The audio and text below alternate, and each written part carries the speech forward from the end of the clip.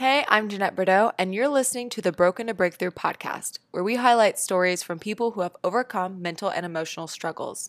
My mission is to empower others to challenge the unfair stigma surrounding these important topics. Here's today's episode. So, hey, Greg, thank you so much for being on this podcast. I so appreciate you coming on here and willing to share your story. So, for everyone listening, Greg is Cash Chat Snap. He talks about finances and really helps people get hashtag money woke. So, Greg, can you tell us a little bit about what you do and how you help people get money woke? Well, thanks for having me. I really appreciate it. And one thing I do is I play on social media a lot, and I like to think of it as digital recess because no one can do it wrong. But with that, I actually also build what I call digital sandcastles. As soon as they're built, they get knocked down. And you mentioned Cash Chat Snap is where I started about 2 years ago. I'm actually in a rebranding process right now, and I'm going under the name Greg Chats Cash these days, just to put my name a little bit into the name itself. But that's just a quick tip for those of you who want to be influencers out there. Add your name to it in some way. But as far as what I do, I'm a social media storyteller and financial educator on different forms of social media because I really believe the importance of financial literacy. And a couple of years ago, I came to financial education late in life and was really surprised at how little is taught to us as we grow up. And so whenever I see a problem, I get frustrated, but then try to jump into action to see how I can be supportive of solving that problem. And so I looked at social media and saw a great opportunity to make short, often silly video and audio content in ways to share financial tips and tricks, but rather than just do a presentation, I like having conversations. I really want to have one-on-one chats with people and help them figure out what their next steps are to get, like you said, money woke and really build kind of a wealth health mentality. Because, you know, with anything, practice makes better and it takes time. So it's all about building those healthy habits. And during my day job, actually, why I'm excited to talk with you today is my day job currently is in behavioral health and therapy, and I work with kids in group and individual sessions, working in conjunction with their therapists to build healthy habits in their lives. And a lot of them are dealing with all sorts of medical concerns and mental health issues like depression. Wow. See, that's crazy because I didn't even know that. But as soon as you said you work with kids, I was like, oh, yes. Like, that is so you. No, my gosh, I didn't even know that. So this is awesome. And that's what, like we talked before the podcast, that's what's so interesting about this is that the first time I talk to people, I learn so much about their life, which I can't say that happens on an everyday basis. So it's really amazing opportunity. So, yeah. Well, it's interesting you say that because that's one of the parts of social media that I think we really need to be more aware of as we go forward is that we're really just getting such a small snapshot of people, who they are and what's going on in their lives. And a lot of times on social media, it looks all encompassing. It feels like, oh, this is how I identify this person. This is who they are. This is what they do. And really, it's such a small bit of what's going on in their lives. And, you know, a couple of people call it a highlight reel. You know, it's just kind of the fanciest, shiniest stuff that we put out there. And, you know, when it comes to mental health, it's often not a topic that's really discussed, much like money habits and money health. Oh, yeah, you're totally right. I love the highlight reel term. That's awesome because I think that's so true. It's like, oh, I post a picture on social media and you know everything about my life. It's like, no. Exactly. But yeah, I think that's so true is that, you know, who wants to talk about depression on social media? It's not a fun topic. And that's something that I've talked about with some of the other people I've interviewed. I was like, depression isn't fun to talk about. But that's what I want to really make this podcast about is how can we talk about it in a way that it's open and real and honest, but it's not so that we're just swimming in the fact that, oh, we're dealing with it, but how can we overcome it and how can we look at it differently? Oh, absolutely. Yeah.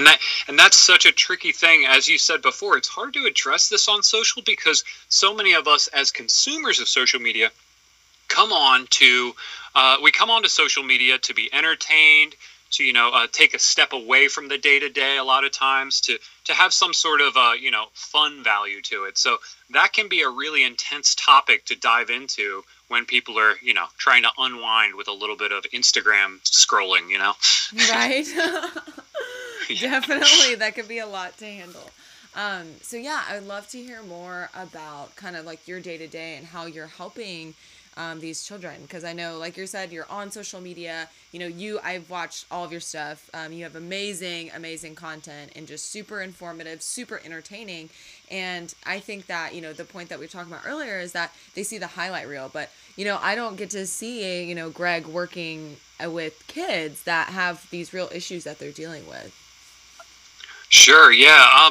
When it comes down to it, it's the one of the hardest parts about depression is that there's oftentimes feelings of isolation, and with that, it can be really difficult to want to put that out there. And in my day to day, I work with kids, like I mentioned, and in the groups that we run, while they are not therapeutic groups, they're called rehabilitation groups. We work on interpersonal skills, healthy habit building, and the therapeutic goals that they set with their therapists.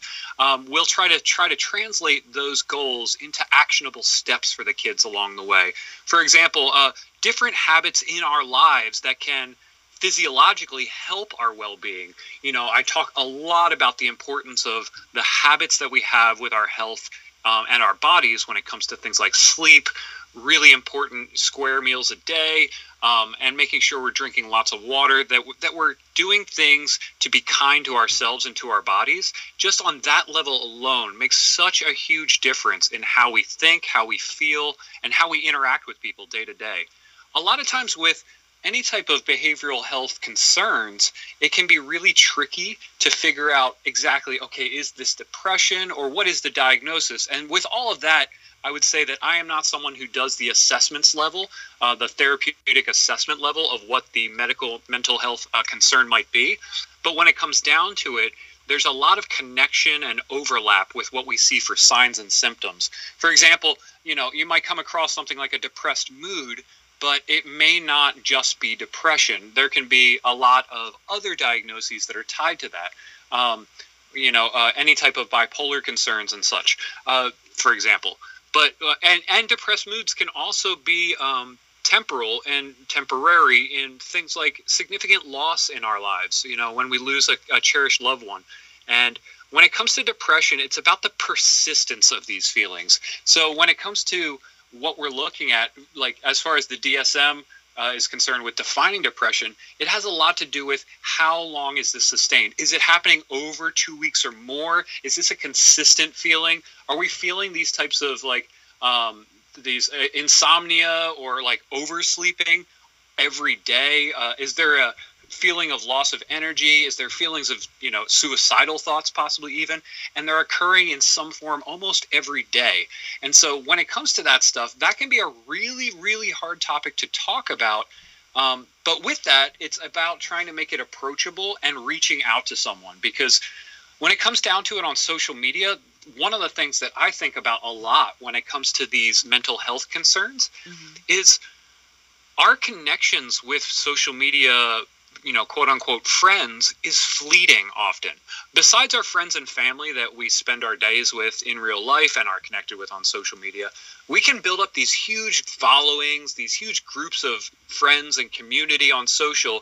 And the day that we stop posting is the day that we stop communicating with these people. And this is one of the concerns that, being a newbie, I call myself a newbie to social media because I've been active and really pursuing this for the last 2 years.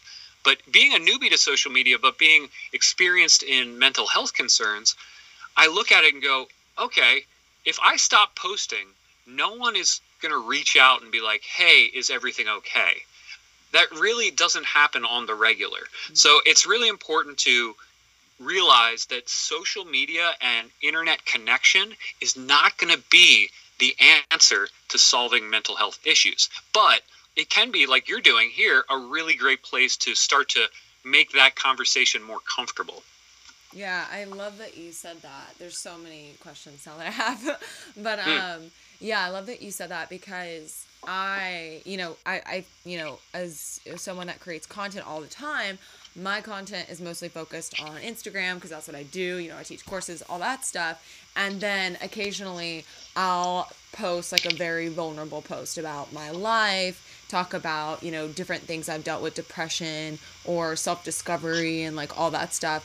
And you're so right. It's like, no one has ever reached out to me. But what's been really interesting to see is that your followers and like all these people that you think that, are invested, I guess, in you, at the same time, it's like, when I posted those, I had more strangers reach out to me and say, "Are you okay?"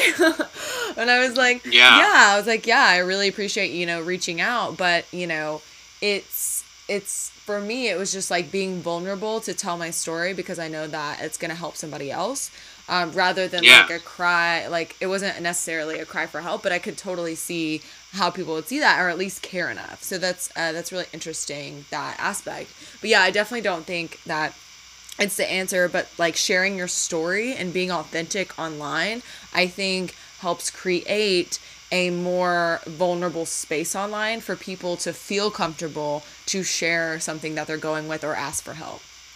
Yeah.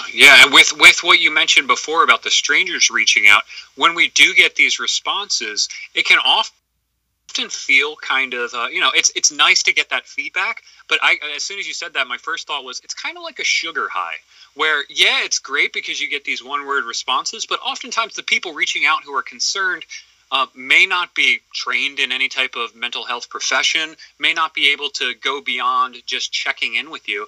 And so that can feel good, but then at the same time, over time, that doesn't have a long-term sustainability to dealing with some of the issues that you may be struggling with, the challenges. Not to say people have issues, because we all have issues. Oh, yeah. Right.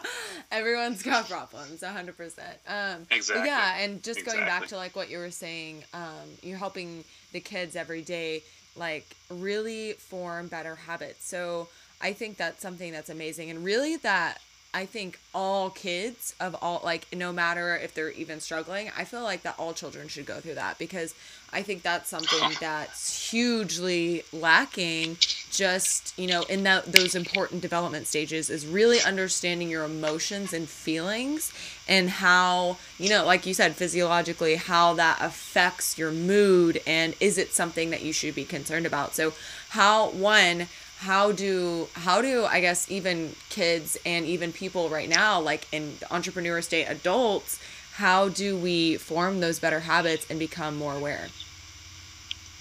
Yeah, that's really important to look into and to talk about. When it comes down to that stuff, it's about reaching out offline a lot of times too. It's about talking directly with the people who are most involved in your life, those friends and family who care about you most, and letting them know where you're at. And that alone can be such a huge step, and a difficult one to make too, because it's a moment of extreme vulnerability when you start talking along those lines.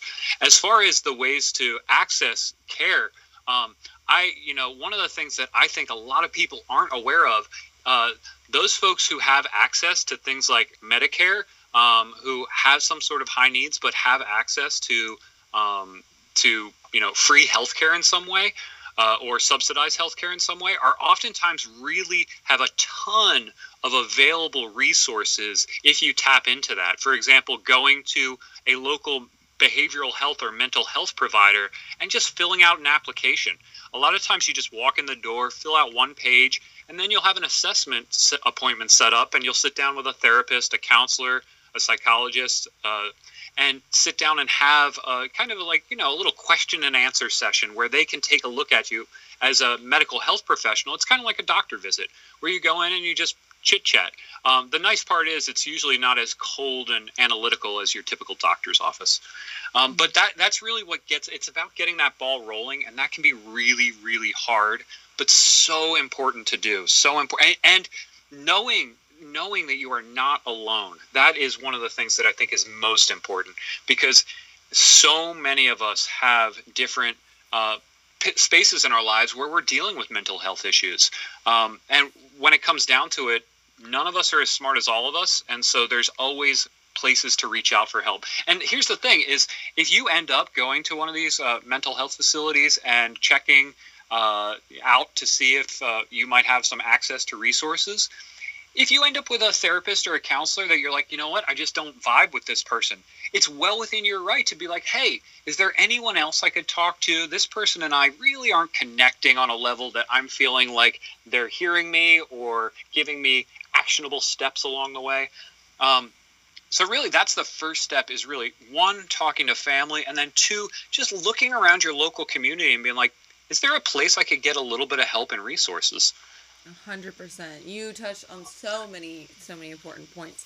One, it definitely, I think that knowing that there are more options than just that one. Because what I see a lot of times is people will try it, and maybe they, like you said, they find that counselor that they didn't vibe well with, or it just was weird, or it may have even just been that it was just so difficult, because it is hard when you start exploring these emotions that you may have not dealt with before, or maybe they're new emotions that you don't really understand and you're trying to get that clarity. So sometimes that's difficult too, and people just give up off the first time.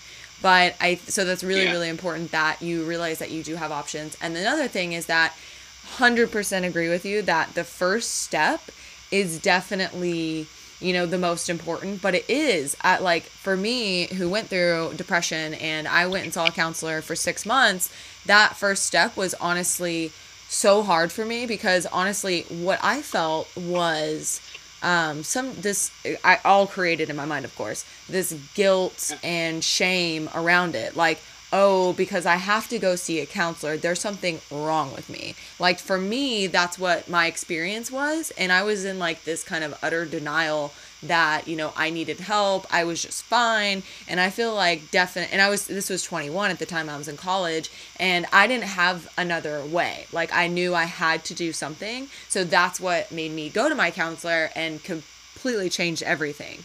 And it was the best thing that's ever happened to me. But, I didn't tell anyone that I was going to a counselor, because I was like, there was so much shame associated with it. For me, absolutely. Personally. There's such a stigma around mental health. That's one of the things that I'm really glad that you're starting this conversation here with your podcast, and just the amount of movement I'm seeing for that conversation to be a little more comfortable. 100%. Yeah. So how do you think that people can really take the first step? Because, I don't think personally I really know the right answer, because I think that's what the hardest thing is, that, and why suicide rates are so high is because people know that they need help, but they're not taking the first step.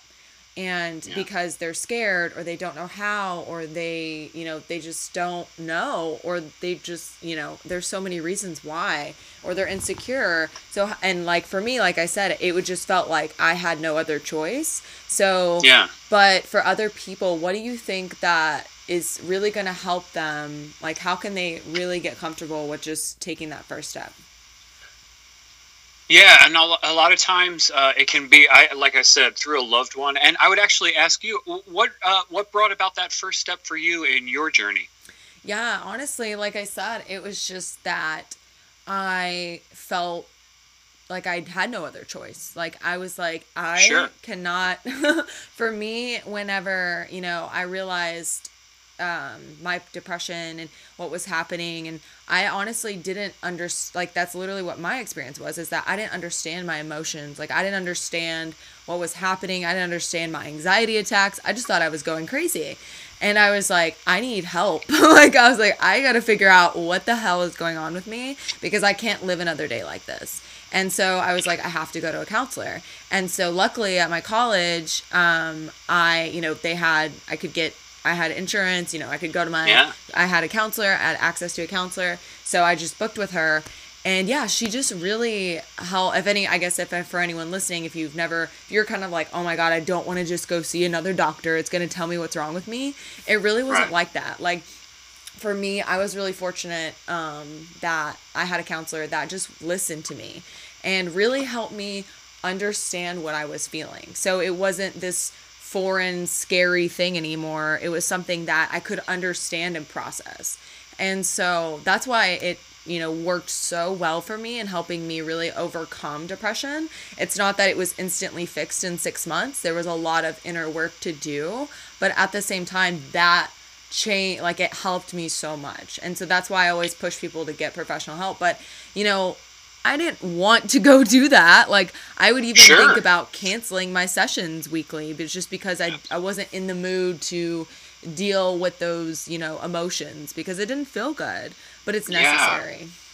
Yeah, and I think what you struck on there is really important. A couple points. One being that knowing that counselors, therapists, and people in mental health, they are not there to tell you what to do. They're mostly going to be there to listen and then guide you in the directions that might be right for you. Because all of us are going to deal with this in different ways. All of us are going to experience it in different ways, and all of us are going to deal with it in different ways. And so knowing that going in the door, it's not going to be an outlined plan of action that they give you, but you'll help. In fact, the therapeutic goals that you set up with any type of counselor or therapist are collaborative. It's a conversation that develops those goals over time. And the other point that you mentioned there is 6 months. That's a great place to start. And most behavioral health and therapy programs have a minimum of 6 months that you're really getting involved. And yeah, it can feel like, oh, I'm making this huge commitment. Like you said, it can feel really daunting to be like, I got to go again. It's about that healthy habit building, but then recognizing that, whether it's 6 months or a couple of years, even if you move away from active counseling and therapy, those feelings don't go away. They're a part of our lives, and it's about recognizing them for what they are and dealing with them in different ways, whether it's personally or possibly through some sort of medication. These things are not just like a problem solved. There's something to learn to live with and deal with and recognize them for what they are. That's really important to recognize. Yeah, so totally. What I would say as far as for those out there who feel like, yeah, I identify with some of your stuff that you're saying, and I still don't know what to do, my recommendation is absolutely reach out to loved ones, because when it comes down to it, they care about you, and they're going to help you. And if you even just go to someone and say, I don't know what to do, and this is what I'm feeling, that is such a huge step. Because saying I don't know is another really hard step when we're feeling vulnerable, when we're not sure of what to do. So being able to go to someone and say I don't know, they may not know either right away, but if you have someone in your life that you look up to, that's a mentor, they are not going to shame you for these feelings, because as a mentor, they recognize the value of who you are and what you've done and want to help. So that's my recommendation. I like that what you mentioned there, especially at the college level. There is access to mental health counselors at almost every single college and university that I've ever come across. It's super important to try to access that when you can, and recognize, like I said before, that the person that you talk to first, second, or third doesn't necessarily have to be the person you talk to on a regular basis. In fact, many of the times, people who do the initial assessment or initial interview with you end up not being your counselor in the long run either. They usually are assigned someone else. And if you, like I said, if you feel that, you're just not vibing with that person, you can easily ask for an alternative counselor. For example, one of the things I love to do is almost every single session I run with any kids, even though, like I said once before, I'm not a therapist, but I run what are called rehabilitation sessions. Mm-hmm. And with that interpersonal skills and healthy habit building, I make it a point not to spend our time in an office. We're going to be outdoors. We're going to be in the community. We're going to try to find ways to empower people to find help and healthy habits once the sessions are over. So it's about, building that structure of, okay, how do you spend your day to day? Who do you talk to? How do you start your mornings? How do you end your evenings? Things like that. It's about all that stuff. That's really what just a quick tip. And this is not a prescription for depression, but just one of the ideas I came across recently that I've been trying to think about positivity and alert and mood. I came across this idea recently of starting your morning when you're in the bathroom. making giant smiles and looking yourself in the eye. Even if you're not feeling happy, forcing yourself to smile over and over again for like a minute or two right to start the day, it actually has quite an effect. It's kind of a little bit of that fake it till you make it kind of plan, but I mean, and like I said before, this is not a diagnosis or this is not a prescription, but it's definitely something worth trying. I can't believe how much it's been helping me and just feel a little bit more energetic and positive to kick off my day. I do that even before my cup of coffee. In fact, I've met some people who have swapped out their coffee for that practice. They got rid of coffee and just spend 2 minutes smiling in the mirror every morning. Oh my God, that's awesome. Oh man, yeah. That'd be tough to give up my coffee for that, but maybe I can combine it. Oh yeah, I'm still on the combining phase at this point. Yeah. Coffee is one of those, caffeine is one of those drugs that I'd like to remove from my life. I've definitely removed it in the form of sodas, but I have yet to give off the coffee. Literally same. Maybe next year, maybe 2018. No, this is so awesome, and I love this conversation that we're having. It's just so important, everything that we've mentioned. And yeah, I want to I just started this actually, asking like 3 questions, kind of at the end of the interview. And that is that, just kind of what's something that you know now, that you wish you would have known, back, maybe whenever you just started working with the kids, maybe when you first started Cash Chat Snap, what's something that you wish you know now that you wish you could go back and tell yourself then? Sure. I would even say that, something I didn't mention is I've dealt with depression myself. You mentioned in college, that is a huge area that this happens. And when it comes to working in behavioral health, when it comes to, dealing with depression, the you are not alone idea, it pops into my mind all the time. Because when it comes to these feelings, we feel so isolated, and knowing you are not alone. In fact, you are amongst many of us. Many of us are dealing with this, and many of us don't know how to talk about it. And it can come from all sorts of different aspects of life. It can come from things like, for example, not feeling in control of things in your life. This is actually one of the reasons you mentioned Cash Chat Snap. That's why I'm talking about financial literacy online, is because this can have a hugely depressive feeling. This can be really discouraging. Money matters can be extremely stressful. We can feel super isolated. We feel a lot of blame and shame because most of us are never taught this stuff, and we're just expected to succeed with finances and such. So I would say right away, if anything, anybody listening, if you're feeling any types of things like depressed mood, feeling sad every day, if you're feeling like fatigue on a daily basis, having trouble sleeping, you're having reoccurring thoughts of death or dying, maybe suicidal ideation, but just these ideas almost on a daily basis. If you're having these things of diminished interest in your life, these may be signs of depression, and knowing that, whoa, maybe I have, and it's not a stigma.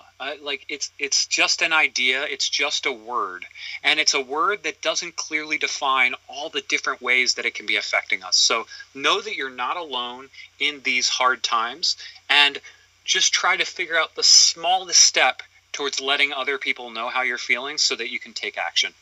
I love that. Yes. And I think that you just hit so many points there as well, is that depression, there's always a reason for it, if that makes sense. There is something that's happened, or I know that some people do, I don't want to speak, just try to generalize, because I know that people do have actual issues and stuff that, they were born with and different stuff like that. So I don't want to generalize. Absolutely. Yeah. So, yeah. But for the most part, in most cases, that depression is caused by something. And so really thinking about the why, why would I be feeling this way?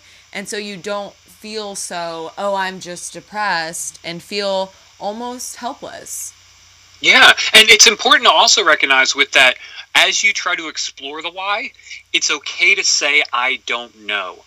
Because that's the other part is, when we feel depression, or when folks can feel these, these strong feelings, we ask ourselves why. We may not recognize why it's happening because we're so in our lives, whether it's internal or external causes. These things aren't always obvious to us until that's one of the reasons I love working as a mental health clinician and working with mental health clinicians. I've seen people myself, because a lot of times those people, like I say to the kids I work with, I am a mirror. What I'm going to do is I'm going to hold up a mirror and let you know with positive encouragement, here's what I see. Are you seeing this? Do you recognize that this is some of the choices that may be affecting your life? And a lot of times the kids will have an aha moment like, whoa, yeah, you're right. I totally am constantly putting myself down. And they don't even recognize it. And this can be really, really powerful to have someone help reflect back a little bit of what they see is going on, and then give you small actionable steps along the way on how to work on that. Whether, like I said before, it's external, like developing healthy sleeping habits and healthy eating habits, or whether it's internal with just dealing with past trauma, or possibly even stuff like temporary or long-term medication. There are places for this. And I am a huge fan of trying to work outside of medication, but at the same time, there is totally an acceptable place for taking some forms of medication, either temporarily or long-term, when it comes to. That's another stigma for sure. So it's definitely something that you're not alone, and it's okay to do this stuff. Yeah, absolutely. I think that's so awesome. And I think that, again, so many points. You're it's awesome.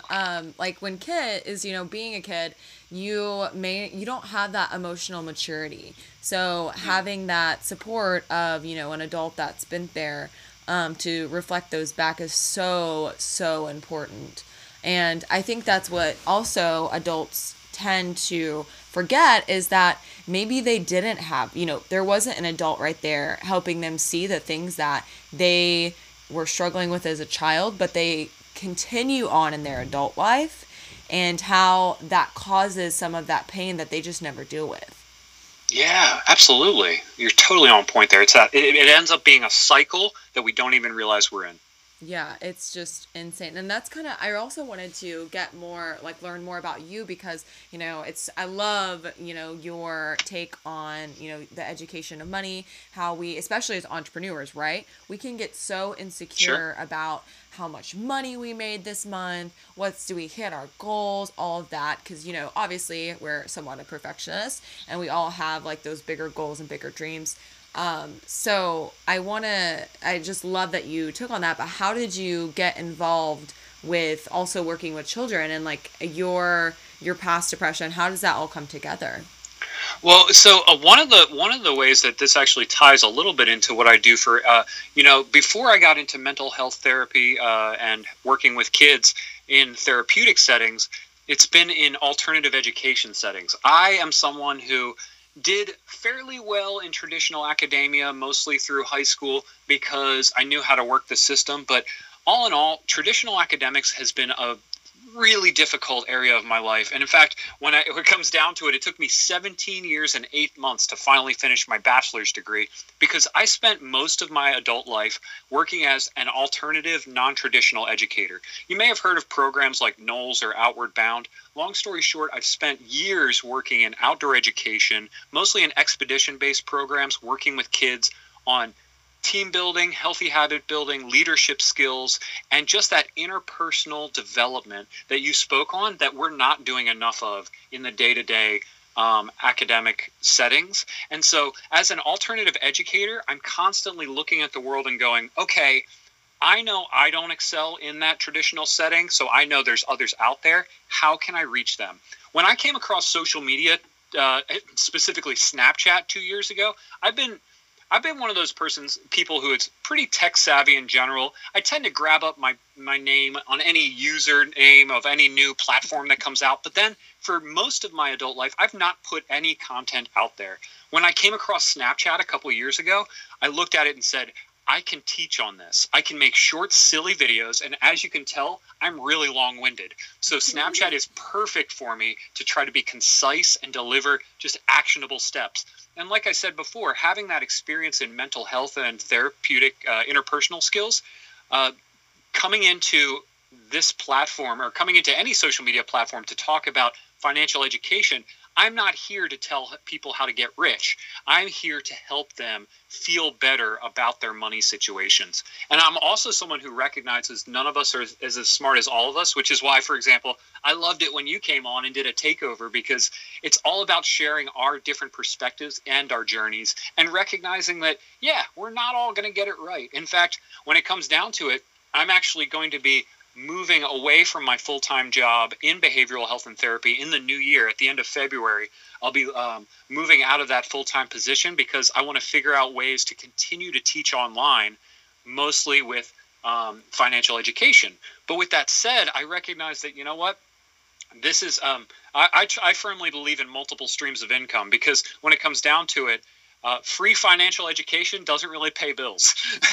When I'm giving it all away for free, it's really hard to make any money off that. Mm-hmm. So what I'm going to be doing in the meantime is substitute teaching in the local school districts, working part-time with my current job, and trying to supplement our income that way, which also gives me another opportunity to reach out directly to kids in the community and adults, because when it comes down to it, for every kid I teach, I feel like there's a parent standing over that kid's shoulder being like, I didn't know that either.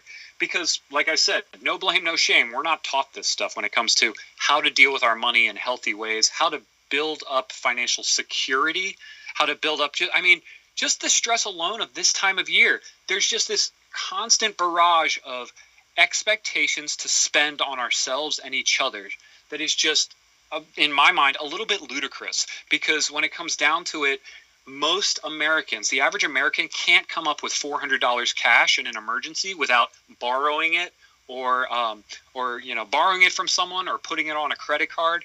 So at the same time, a lot of the weekends from Black Friday all the way through the holidays, people are spending $400+ a weekend on gifts and buying stuff. So it's really important to recognize that we're in this stigma of consumerism that is really dangerous sometimes for so many of us, just assuming that's what we need to do. And so really what it comes down to it is, when it comes to financial education, you can type into Google and get solid answers on just about anything when it comes to ways to deal with money. But the thing is, it's just like we're talking here. It's about building long-term healthy habits, which is why, as someone with this experience, I'm like, hey, I can be there online. I'm going to keep making silly content, and I'm always available to chat about it. That's the important part for me. That's why that's why the new name is Greg Chats Cash, because it's about connecting with me, about conversation. It's more of a conversation than presentation is really what I try to strive to do. I love that. I absolutely love that. And one last question I definitely want to hit on is that, so say, we're adults now, and we've passed the kid stage, and we're here with our issues, and maybe we have our bad habits. Maybe all of us have bad habits. Sure. How can we start building healthier habits that are long lasting? Well, okay, so the 5 steps when it comes to habit change that I think of on a regular basis. The first step is awareness. Okay, there's something I want to change. Maybe it's my coffee drinking, for example. Awareness is the first step. And actually, this is one of the reasons I talk about this stuff so much for me, too, is talking about it online and putting it out there has been a huge factor. But once again, awareness is the first step. The second step is conversations. This is, like I say, I put some stuff on social media. Not everyone needs to do that. Have a conversation with people that you trust, that you care about, that care about you. Step 2 is have conversations. Just get that ball rolling, because the more you have conversations, the more comfortable you will be exploring that habit or that idea. Third thing, information gathering. Look for resources beyond that person that you talk to. Look into finding experts, like I mentioned before, with mental health. Maybe it's just reaching out to, looking it up, Google it in your area, mental health, and then put in your area code. and you'll find places that have some sort of free and accessible way to take a look at, like, okay, how can I be assessed for this? And then after you start doing that information gathering, make sure that you're looking for alternative sources too, because a lot of times the first few hits on any online search are just going to be the ones that are really search engine optimized. They're not necessarily always going to be the best resources. So looking for alternative views and perspectives. And then the fourth thing, deliberation. So once again, it's awareness, conversations, information gathering, deliberation. Sitting back, and don't think about it on your own and decide on your own. You can go back to those conversations with those trusted friends, family, and people in your lives. And then fifth one, and usually the hardest, take action. You know, I would say having conversations with people and taking action, that fifth step, is really difficult sometimes. But once again, it's about that cycle. It's a rinse repeat. Awareness, conversations, information gathering, deliberation, take action. And then you'll see, like, okay, is this action working? Well, and then you go back again to the beginning. What's my awareness of the action I've taken? Has this been helpful? And then just rinse and repeat. It's awesome. And thank you so much for giving the action steps, because that's where I know that a lot of people can get caught up or just don't know what to do. So that has been so helpful. And I just want to say thank you so much for all the amazing tips, value, everything that you provided today, and just being super open and having an awesome conversation. Thank you so much. Oh, it's my pleasure. Thanks for having me on, and thank you for making this content. It's super important that this is becoming a more comfortable conversation. And if we're not taking the efforts right away and figuring it out as we go along, this is how you build community around healthy choices, habits, and conversations. So I love what you're doing. Thank you for doing this. Thank you so much. I really hope that, like I said, this podcast is going to create more open conversations around the topics of depression and suicide for everyone. So I'm really pumped. Absolutely.